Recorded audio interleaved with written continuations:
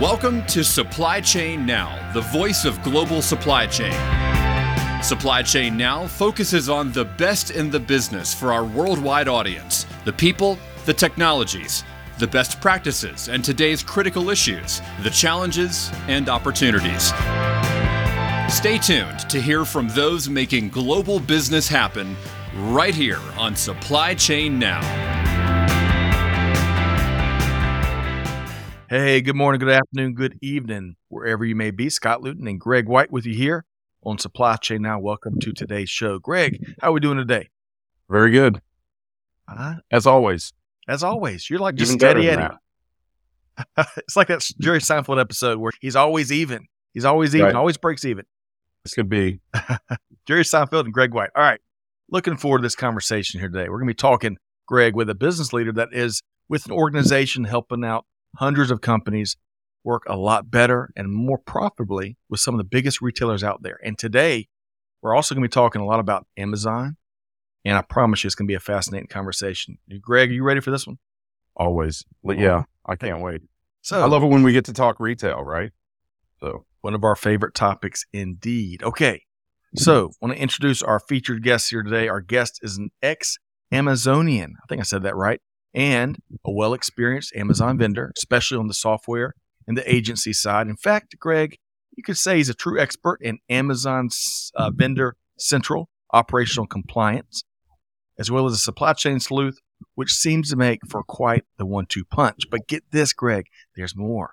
As our guest has leveraged his recovery expertise to reclaim some $100 million for vendors out in industry. So, with that said, I want to welcome in Sean Olson, the Retail Insights Manager for Amazon at Supply Pike. Sean, how you doing? Doing great. Thank you, Scott. Thank you, Greg. Great to be here. Good to have you. Man, we're going to dive into a lot of what we just shared in terms of your background. So great to have you here. But first, Greg, we love talking beyond supply chain, music, sports, and food. And we've got an interesting warm-up question here because as we learned pre-show, Greg, Sean loves music, and he's also a DJ in his free time. So, Sean, what's some of your favorite genres? Oh, man. I will admit that I've got quite the eclectic taste, but anything that's funky and groovy, get you moving and dancing is stuff that I like. So you can go from electronic dance music all the way to 80s synth pop, even back into some jazz and funk music. All that kind of stuff is up my alley. Man, okay. So, Greg, when you heard that, not to put you on the spot, is there one band or one song or one concert that might come to your mind, Greg? And let's see if he likes it. Well, I mean, I immediately went to 70s funk because that's what I was raised on by my parents. So, yeah, I would have to say Kool and the Gang. Some of their old stuff is really good. Jungle Boogie is one of my faves. I'm pretty sure I've got Jungle Boogie on vinyl. It's Let's a classic. Let's roll it right now. Might have to pull it out and start dancing. Oh, that's so right. All right. So, Greg and Sean, I know there's going to be lots of musical references and analogies throughout the conversation now that we've identified that is another one of your passions, Sean. So just keep them coming, you and Greg. But all right. We had a great show with some of your colleagues at Supply Pike not too long ago. We got a lot of great feedback around that. But what we want to do for any of our new audience members around the globe, let's just level set. Tell us briefly, Sean, what Supply Pike does. Yeah, absolutely. Well, just to start, our motto is get paid, get better. And what we do essentially is build software tools and applications for brands, manufacturers, CPGs alike to help manage deductions and provide root cause analysis. So this is done for a number of different retailers, primarily Walmart, Kroger, Target, and of course, Amazon. All right. So, Greg, that phrase, get paid and get better, that we had a lot of fun with that. It resonated a ton on the previous show. But, Greg, when you hear what Supply Pike does, your thoughts? Yeah, you had me at get paid. I mean, so this is a challenge that a lot of retailers on these platforms face is the reconciliation of their payment and that sort of thing. So I just to clarify, Sean, are you capturing, they call it spillage or something like that where Amazon may lose track of it and the retailer doesn't get, or the brand or whatever does not get paid? Is that what it is? Yeah, I think that is one of the things that we help manage is essentially shortages or shortage claims. Whenever Yes, that's it. the retailer claims that they haven't identified or received the inventory that the brand or the manufacturers shipped them in that process. Yes, so that is one of the things that we manage and the number of different deductions that can happen with these retailers. So these are compliance-based deductions, late delivery or whatever, right? Or even damaged goods as well? Yeah, so there's a number of different ways to look at it. I think those are a couple of great examples. Really, there's a difference between the trade and the non-trade. So things that are agreed upon, contractual deductions. But the other side of the coin to that is, as you mentioned, things like compliance fines, shortages, damages, things like that. Great clarifying questions, Greg. I think a lot of our listeners are with us now in terms of what SupplyPike does. And one other thing I was going to share is, as much as we love to get paid, we love to get better too. And so do the retailers, because they want strongly performing suppliers. So everyone wins here. All right. So, Greg and I talk about Amazon as the big A all the time. And this is interesting because with your background, having spent time at Amazon, I want to ask you, what's one thing that might surprise folks about working at the big A? Yeah, that's a great question. I feel like there's lots of interesting rumors and buzzwords and things that people talk about the culture.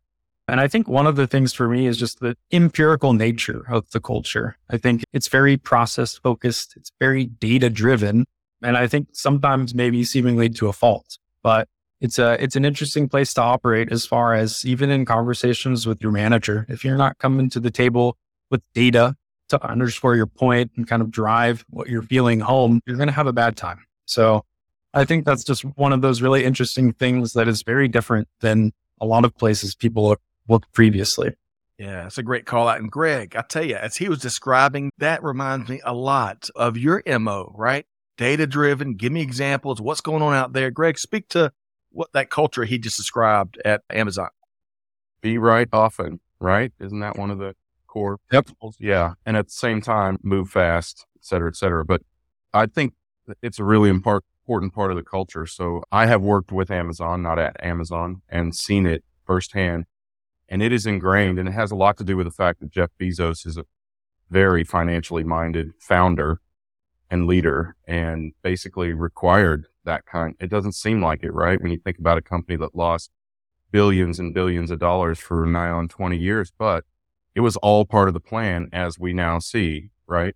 And yet they had always had really solid eyes on the key financial metrics for a sound company. And then they just sent that throughout the rest of the organization for every bit of operation. And it is clinical at times, but I think when you're a big operation like that, it has to be.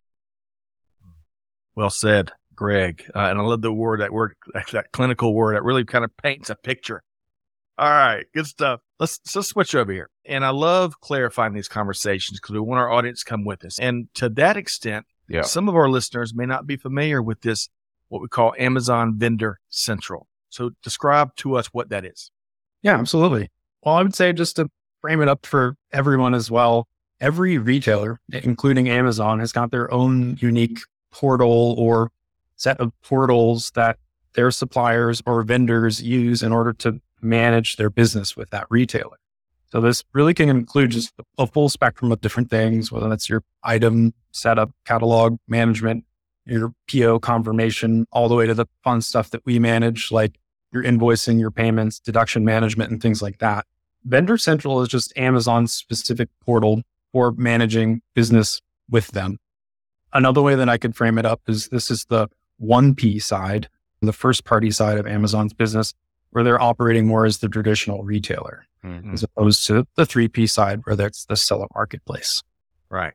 I think that's helpful. And Greg, you're nodding your head a lot through that. Any additional thoughts there you think folks should understand? Yeah, no, I think what's important to understand is it is very common. It's just Amazon in their identity as a retailer is adopting a lot of the same principles that every retailer does. And Sean, you mentioned Walmart and someone else, but it's very similar. It goes back to my old retail days, right? The true fact here is this is sort of how you whip your suppliers into shape, right? Is you understand the motivations and the various offenses that they have bestowed upon you, and then you build boundaries and whatnot to make sure that they perform up to snuff, because it does cost the retailer money when they're late or shipped short or products are damaged, whatever.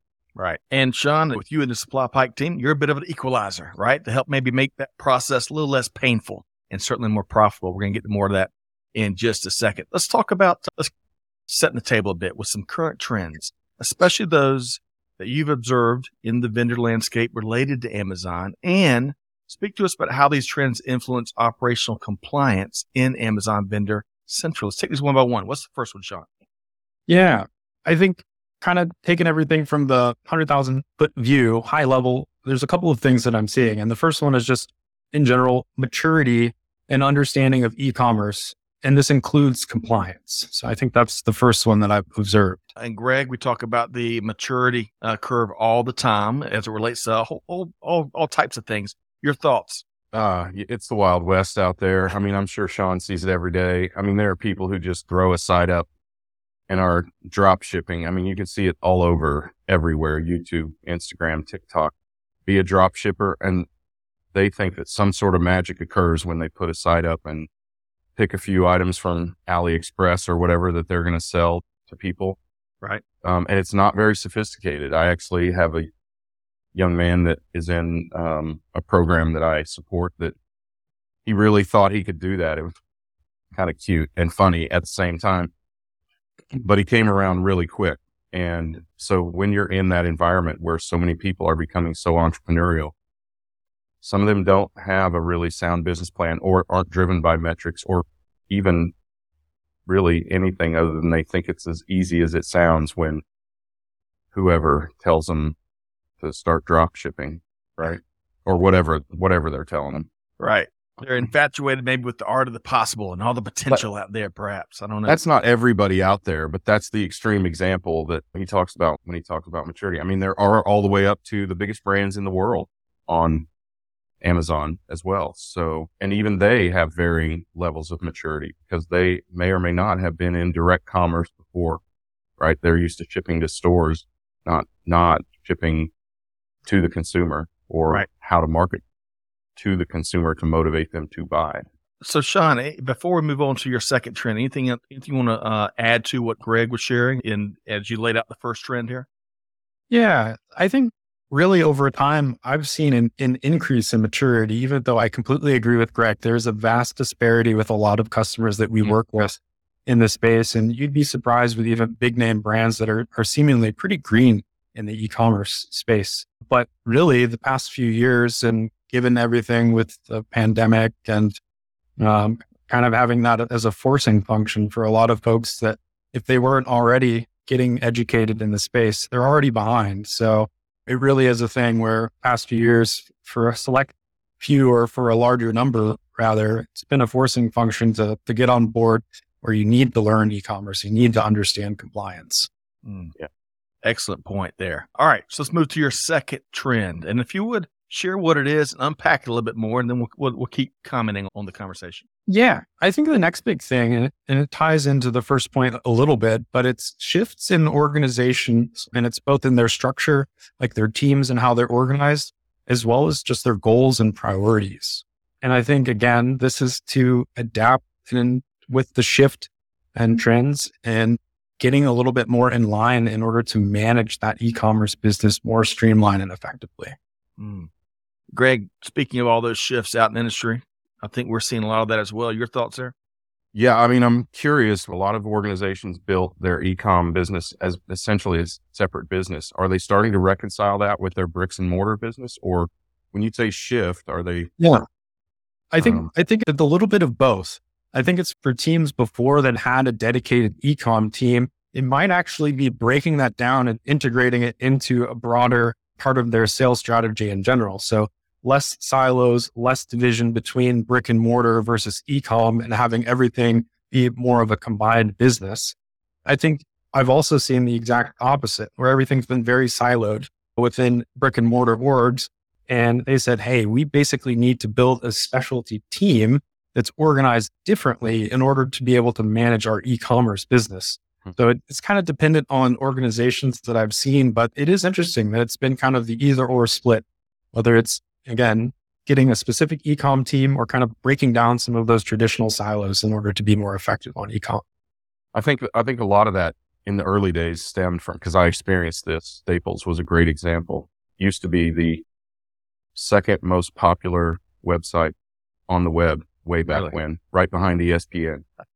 And what they did was largely because of organizational structure. So the store ops people didn't want their bonus impacted by this new experiment called e-commerce. So they created a whole separate entity, which created a ton of inefficiency in the organization. And I think what a lot of companies are realizing is that there is actually more synergy than inefficiency. And sure, give them different metrics, but let's use same or similar or adapted infrastructure because it's better. And it also creates more opportunities. If you have a vast network of stores like Staples does, it creates a great delivery network. I mean, Amazon is spending billions to be within 8 miles of every house in the world, basically. And Staples is already there. And dozens of other bricks and mortar retailers are already there. And I think we forgot a little bit about during COVID, but now that people are back in stores, and as Sean talked about, this maturity level has increased so substantially, I think people are starting to realize that their retail outlets are really, really valuable in terms of a delivery station, which is what Amazon called kind of their last mile. Excellent point. Excellent point. Several there. All right. So Sean, keeping track at home. Trend number 1 was a wild, wild west, but you're seeing increased maturity. Number 2 was all the shifts and some of the silo busting that Greg and I would talk a lot about, right? Yes. With good reason. And now what's the third trend? Yeah, I think the other one is just an advancement of technology that's kind of happened over time as well. And then it seems like an arms race between both the retailers as well as these brands and manufacturers to either adopt or to adapt. And it's saying like, we're either adapting to what the retailer's doing or we're adopting some of it to combat it.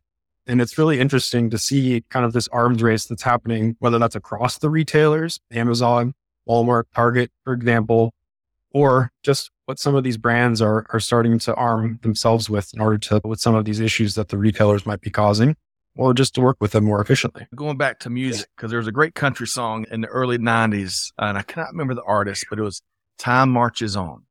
But to your third trend there, it is tech marches on, this arms race that you're describing. Greg, I know you're ready to jump in on this third trend. Well, I have to confess, I was a retailer in the 90s. And so I'm very familiar with why it became an arms race, because it was a very adversarial relationship. We spent, as a retailer, a lot of energy trying to make sure that our suppliers didn't know who our customers were, so they wouldn't go direct to them and steal them, which I always thought meant we didn't add enough value as retailers, and we were afraid of the fact that we didn't add enough value. What I think we've come to learn is that retailers added a ton of value in the supply chain, and now, and only now, are manufacturers and brands starting to get a flavor for that. Yes, it does cost money to, where's that? It does cost money to take products off a pallet and sell a case, or out of a case and sell an each, and all of that. And there are significant inventory commitments to that as well, because when you're at the consumer level, you have to consider that the consumer is very fickle, and that you have to provision for that with things like safety stock, or in a store, presentation stock. Because as I was taught as a young retailer, if you look out of business, you are out of business. Ooh. So sometimes you have inventory in a retail store just for viewing pleasure, as a great retail master once told. So there are all kinds of dynamics that I think these brands are coming to understand. And it's similar. The reliability of being able to ship quickly and in the right quantity is a similar discussion, even in e-commerce, because retailers have been doing it for far longer than brands have. And some brands, as Sean has talked about, they've caught up faster. Some have lagged, right? Some use outside parties to help them bridge that gap. But anyway, it's interesting, the dynamic, because it has been such an adversarial relationship. And I think it really depends on it. I think Nike has a decent model. If you want super customized shoes, come to Nike, but you can still go to Academy or Dick's Sporting Goods or wherever else and get Nike. I go back, and Sean, I'm going to give you the last word on these trends, but I love Greg Whiteism. If you look out of business, you are out of business. So y'all mark that down if you're listening from home. That's a good one. And also Tracy Lawrence. Greg Gorley, actually, if we're going to appropriate, if we're going to credit Gorley. that, we should appropriately credit to. All right. Greatest retailers I ever knew, Greg Gorley. Yeah. So Greg, if you're out there listening, thank you for your contributions to industry and retail. And big thanks to Catherine behind the scenes. Tracy Lawrence was the country singer that wrote and sung Time Marches On. So Sean, your last word on these three trends, because that third one was that advancement of tech and the arms race. Your final thought there. Yeah. And this will come up a little bit later, I think, as well, but really just leaning into technology. Now that it's here, it's not going anywhere.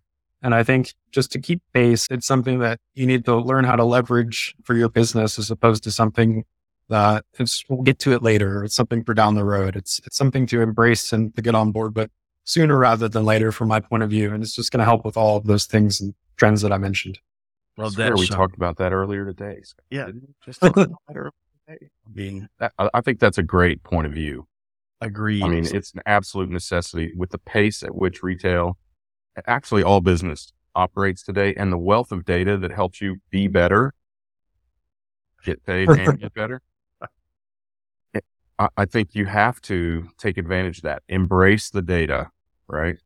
Yes. It's like Groundhog Day around here while we're making 90s references. We talk a lot about these themes quite a bit. And so, Sean, great point. Great way to kind of cap off that trend section of our conversation. I want to move to best practices, right? And I'm really looking forward to hearing. I think you've got 3 established best practices.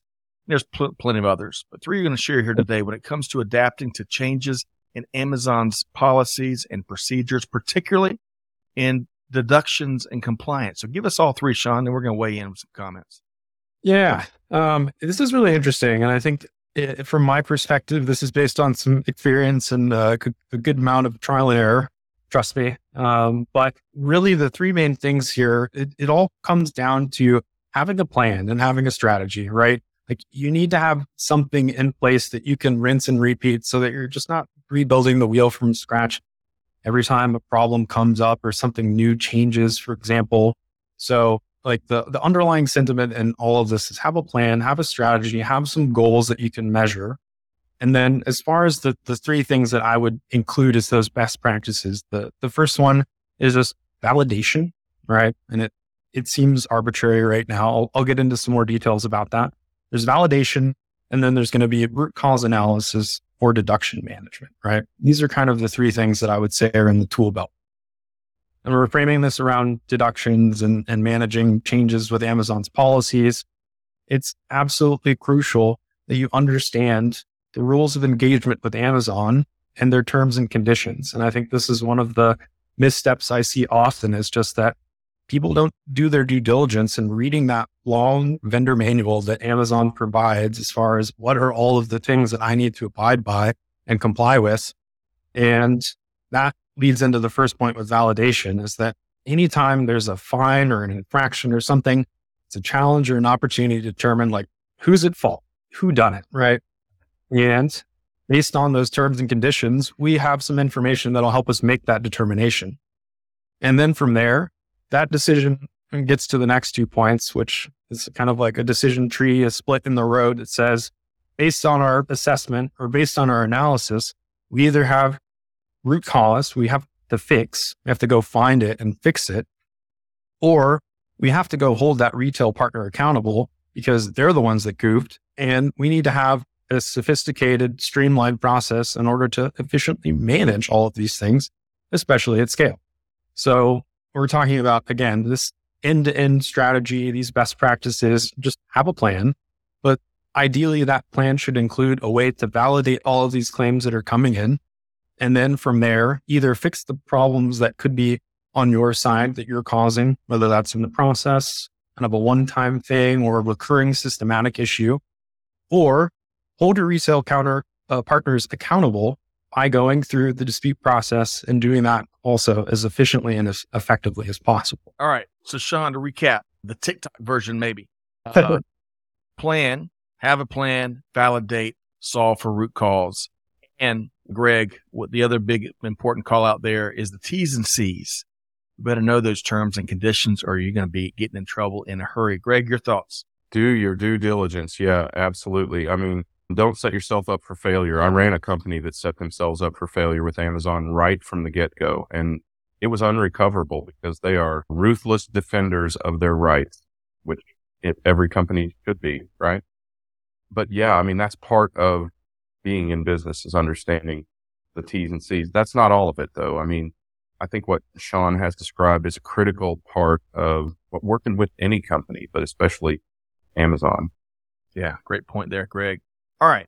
So, Sean, we're going to keep driving because I want to talk about, we've all referenced not just the dynamic nature of e-commerce, but as Greg called it out, it's the dynamic nature of business in general right now. So, what challenges do vendors commonly face when navigating Amazon Vendor Central? And if you can speak to how you've seen these challenges evolve over time, I think we're going to speak to 3 of them. So go ahead and lay those out for us. Sure. Yeah. And there's just a litany of different challenges that anyone faces with dealing with Amazon, but really kind of bucketing it all together in 3 main things. I think the first one's just going to be data management and consolidated reporting, right? Just how do we get data out of here? How do we find meaning? How do we communicate that effectively and consistently? I think the second point is going to be difficulty with processes, whether that's dispute processes or et cetera. That being challenging, tedious, convoluted, confusing, et cetera. That's just another big one that we hear and face all the time. The last one might be a little specific or a little nuanced to Amazon. It really is just very little or lack of support from folks like vendor managers or other internal teams. So especially when we're talking about the traditional relationship-based, selling into your brick and mortar with your buyer, that type of relationship just doesn't exist with Amazon. So those are the 3 main things that I would say, like real high level buckets of where folks struggle in working with Amazon and specifically on Vendor Central. So before we weigh in with some comments, speak to a little bit more, give us a little bit more in terms of how those 3 have evolved over time. And if you had to pick one in terms of the one, and then there's plenty of other challenges, as you mentioned, but if you had to pick one that trips up organizations time and time again, speak to that if you would. Yeah, I think really a lot of what I was mentioning earlier too, with just the forcing function of the pandemic. And I think the explosion of e-com growth, like in 1 year, it was like 5x what was projected previously. That again, if you didn't have a plan in place and if you didn't have a strategy in place, you basically just got overwhelmed with volume. So when I'm thinking about the data and the reporting, it really is just a thing. If you don't understand like your baseline and that you can track like how big is the problem, then it's really tough to manage all of those other things downstream. So again, just the volume and stuff this is coming in, maybe the lack of tech savvy, considering Amazon's a lot more data driven and focused than working with some of these other retail partners, for example, where if you don't have the accessibility and visibility to the data, it makes it extraordinarily challenging to even work with Amazon in a way that's effective, right? If you don't have the data to speak to them in a way that they understand, then again, you're going to have a bad time. So I think that's one of the main things that I would say is just understanding the data, getting it out of Vendor Central into something that's uniform outside of just Excel pivot tables and pulling data endlessly. That would be probably one of the biggest fundamental challenges I feel like I hear consistently with vendors and dealing with Amazon. So Greg, for the record, we don't want any of our listeners having a bad time. So we're glad to have Sean and Greg offering up some expertise here. So Greg, when you hear those challenges, what comes to your mind there? Well, first, when he said having a bad day, Dweezil Zappa immediately came to mind. Great song if you were alive in the 80s, but thanks to his father for begetting him with all that talent. But I think the thing that just struck me squarely between the eyes as Sean was talking about this latest point was you need an intermediary. With Amazon, you need an intermediary because as I think about this, they are impatient and they don't really want to coach you and they're not really equipped to coach you through your learning curve, right? They just want you to know what you need to do and do it. And I thought about during the question before this, what Sean and his organization really bring is the credibility with Amazon and the knowledge, and as he said just recently, the knowledge of how to work with Amazon. And that's so incredibly valuable. It saves the vendor time and it saves Amazon time. It makes the relationship that much stronger because those little strains makes Amazon, especially, I mean, depending on the size or the profitability of it for Amazon, those strains become decision points when they go, is this vendor really worth continuing to work with? Right? Is this retailer really worth continuing to carry on the marketplace? All of those things, right? So if you can eliminate all of those little annoyances in the interaction and the relationship, you can get a lot bigger pass depending on the other aspects of your relationship with Amazon regarding gross margin or volume or whatever else. Right. That's a great call out, Greg. And going back to how we introduced Sean's background, clearly lots of organizations have been leveraging his know-how of having know how it works and what they expect and shorten that learning curve. You know, as we mentioned, $100 million that you've been able to help organizations reclaim for folks out in the industry. Just get that small piece of that for yourself. All right. That's right, Sean. Hopefully so. You got a nest egg piled away, but hey. No, Sean, I didn't mean for Sean. Oh, I mean, if your business wants a little piece of that, call Sean. Oh, that's, well, you know, I was thinking. I'm not saying Sean's like cutting people, right? It's not like, I was thinking it's not even point more. shaving or taking 10 points off of Big or anything like that. Sean, I guess I was giving you too much credit, my friend, but that's a big track record that you've had out there. So I know we're talking a lot about you, and some folks don't like talking about themselves, but, you know, speak to you would, if you would, to that point Greg was making. Organizations want to lean on folks that know how this stuff works, right? Yeah, absolutely. I feel like as far as specialists in the space, there are few and far between, especially when we start into the nitty gritty of kind of deduction management in particular. But yeah, I feel like it is something in the retailer space, whether that's specific to Amazon and how they operate, again, very process oriented, data driven. I think Greg made a fantastic point, and this is having been on the other side myself. Like, they just expect you to know what to do, and if you don't, to figure it out. So, and don't mess up in the meantime, right? Yeah, and they're very unforgiving. There's no mulligans, right? So having a partner there to help guide you along the way, whether that's someone that's more of a strategic advisor, consultant, or someone who's more of like a software technology partner, I think it is fundamental to growing your business, or at least feeling like you've got some confidence and a good foundation to continue to grow. Well said there. No mulligans. That's an excellent. Yeah, no like mulligans. that's a great thing.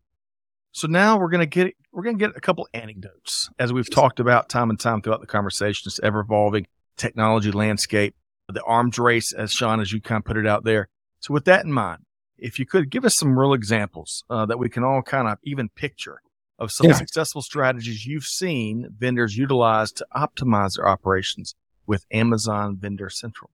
Yeah. So there's a couple things that I'll give you, and one of them is going to be a little bit more of an overarching theme, and it ties into what I was saying earlier. It's just embracing technology. Amazon's got their own specific approach that they call hands off the wheel. So this is something that I would also recommend. Like, if that's Amazon's approach, match that approach too. Like, try and lean into that and managing your business hands off the wheel with Amazon as well.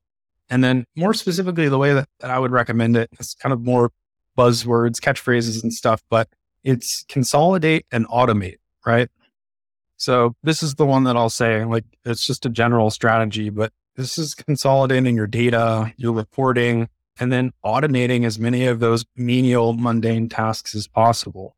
And, you know, I'm again focused very specifically in the deduction management space, but on Amazon, there's just so many different processes that are involved in managing that business that don't necessarily deliver a ton of value. So there's opportunity out there, again, to consolidate, streamline, and automate large portions of your business. With all of this time and resources that you're saving, this is where I'll get into more of the specifics about actually optimizing things, right? And there's a number of different things that folks can do and that I've seen. And a lot of them just have to do with process improvements, still along the lines of automation. But some of the things in particular have to do with the order processing and order management, and essentially connecting that with a live inventory feed. So No one has to go and check a system to make sure that we've got stock and inventory in order to confirm an order. It just happens automatically. Same thing with communicating with Amazon via EDI, for example. Might be an archaic form of data communication, but still something that Amazon as well as other retailers rely on heavily. Right. So finding ways to streamline processes there. Again, how do we make EDI work for us as opposed to against us?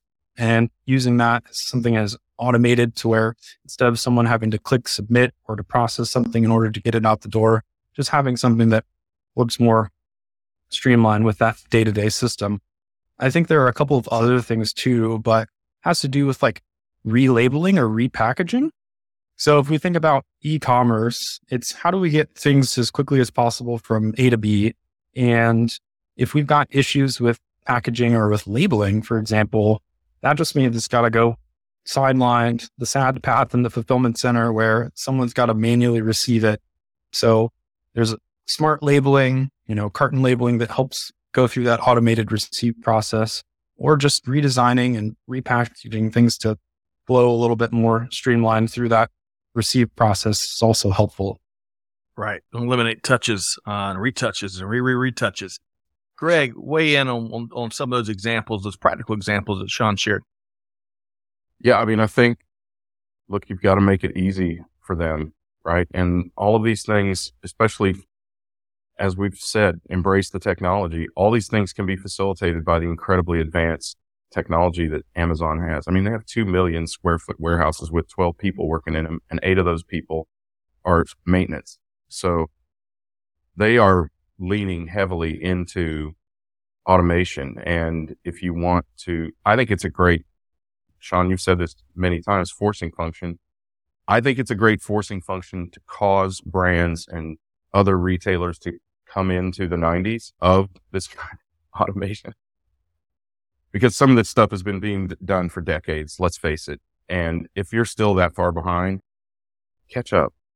Right. And when you have a platform opportunity like Amazon, it is to your benefit to do it. If you don't do it, they're going to charge you to do it, or they're going to reject you for not doing it. So you're better off to enable it. It's not as costly as it used to be. And there are all kinds of tools that can work. And then of course, there are people like Sean who can guide you through these processes and help you understand what you need to do to avoid frankly, having to do all the reconciliation that SupplyPike does, right? I mean, that's not the goal.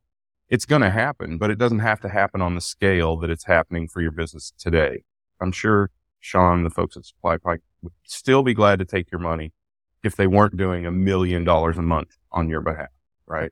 If it was only $500K, they'd probably still take your money. Just to the middle part of your point there, Greg, just do it. Just do it. Going back to what Greg Gorley said, if you don't do it, you might look like you're out of business. And if you look like you're out of business, you are out of business. Right. And just like we've enjoyed this little chat with Sean, not only are you going to be able to get paid and get better, which wins for everybody, but you can talk really cool music with Sean as well, right. Which I think will make it worth your time. Right. We just introduced him, or Catherine just introduced him to a new artist. So maybe he'll share his perceptions on that. Absolutely. Yeah. I always love hearing new stuff. So happy to share. Obviously talk shop, but if you guys want to chat music too, I'm all ears. There you go. That is awesome. All right. So Sean, I really wish we had a couple more hours with you. I think you're a cool, I told you on the front end, I felt good vibes and kindred spirits with kind of how you viewed things and just how your general disposition. And I think this conversation kind of bears that out. So if folks want to tap into what you know, your expertise, the cool things you're doing at SupplyPike or talk music, let's face it, or New Mexico maybe, how can they connect or with Tulsa. you? Or Tulsa, that's right. Yes. How can they connect with you, Sean? Yeah, absolutely. Well, I will say I'm not the biggest person on social media, but you can find me on LinkedIn. And of course, you can reach out to me via email. I think we'll share all of my contact information. So if folks do want to talk shop or get the latest music recommendations, again, more than happy to have folks connect and reach out. Love that, Sean. Really enjoyed our time and really appreciate your journey and your point of view and expertise and how you're leveraging out there in industry. And I bet all those big retailers we've talked about are very appreciative as well. All right. So, Greg, we're going to get your final takeaway, patented favorite takeaway in just a second. But thanks to Sean Olson, the Retail Insights Manager for Amazon at SupplyPike, who's on the move doing some really cool things. Of course, connect with Sean on social, or you can learn more at SupplyPike. That's SupplyPike, PIKE.com. All right, Greg. Yep. We covered a lot of ground here. Really great chat with Sean. Appreciate his point of view and what he's been doing. But what was your favorite part of today's discussion? The realization that so many, whether they are advanced brands or new brands, who are challenged by let's just pick just the Amazon environment. They have hope because it's a very complex and confusing environment, and you go into it all at once. You don't get to dip your toe in the water. When you're in business with Amazon, everything that comes with Amazon eventually comes immediately. So knowing that there's someone who's waded these waters before and can help you navigate them more effectively, and also can help you connect with the natives when you land on Amazonian shores and make sure that you're speaking the same language that they are and giving them what they need and getting from them what you deserve. I mean, I just think that it bodes for a lot of hope for a lot of these newer entrepreneurs or some of these nascent brands or even some advanced brands that are still dipping their toe in the water, or even brands that have done this but aren't very good at it yet. It feels, I can't believe I'm going to say this, it's almost like a shortcut to success to do this and make sure that you get paid and get better, but mostly paid. Well, hey, almost all paid. That's right. Almost all paid. So if I'm cherry picking here, so because there's no toe dips and because there's no mulligans, connect with Sean, the SupplyPike team. So there's no bad days, right? There's no bad days. All right. So Sean, really appreciate you being with us here today. We hope to see you again soon.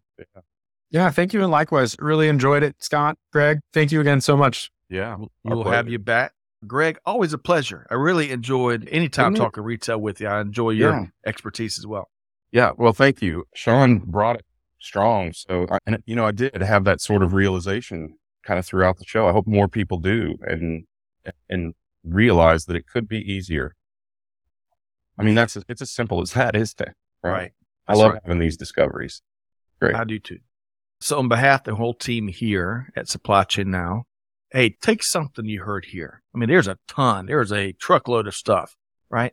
Take at least just one thing, put it in action, share with your team, share it with your organization, but put it into action. There's a better way, as Greg and Sean both are preaching out there in the wilderness. There's a better way, and your people will appreciate it. So, all right, with that said, hey, on behalf of our entire team here at Supply Chain Now, Scott Luton challenging you to do good, to give forward, and to be the change that's needed. And with that said, we'll see you next time right back here at Supply Chain Now. Thanks, everybody. Thanks for being a part of our Supply Chain Now community. Check out all of our programming at supplychainnow.com and make sure you subscribe to Supply Chain Now anywhere you listen to podcasts. And follow us on Facebook, LinkedIn, Twitter, and Instagram. See you next time on Supply Chain Now.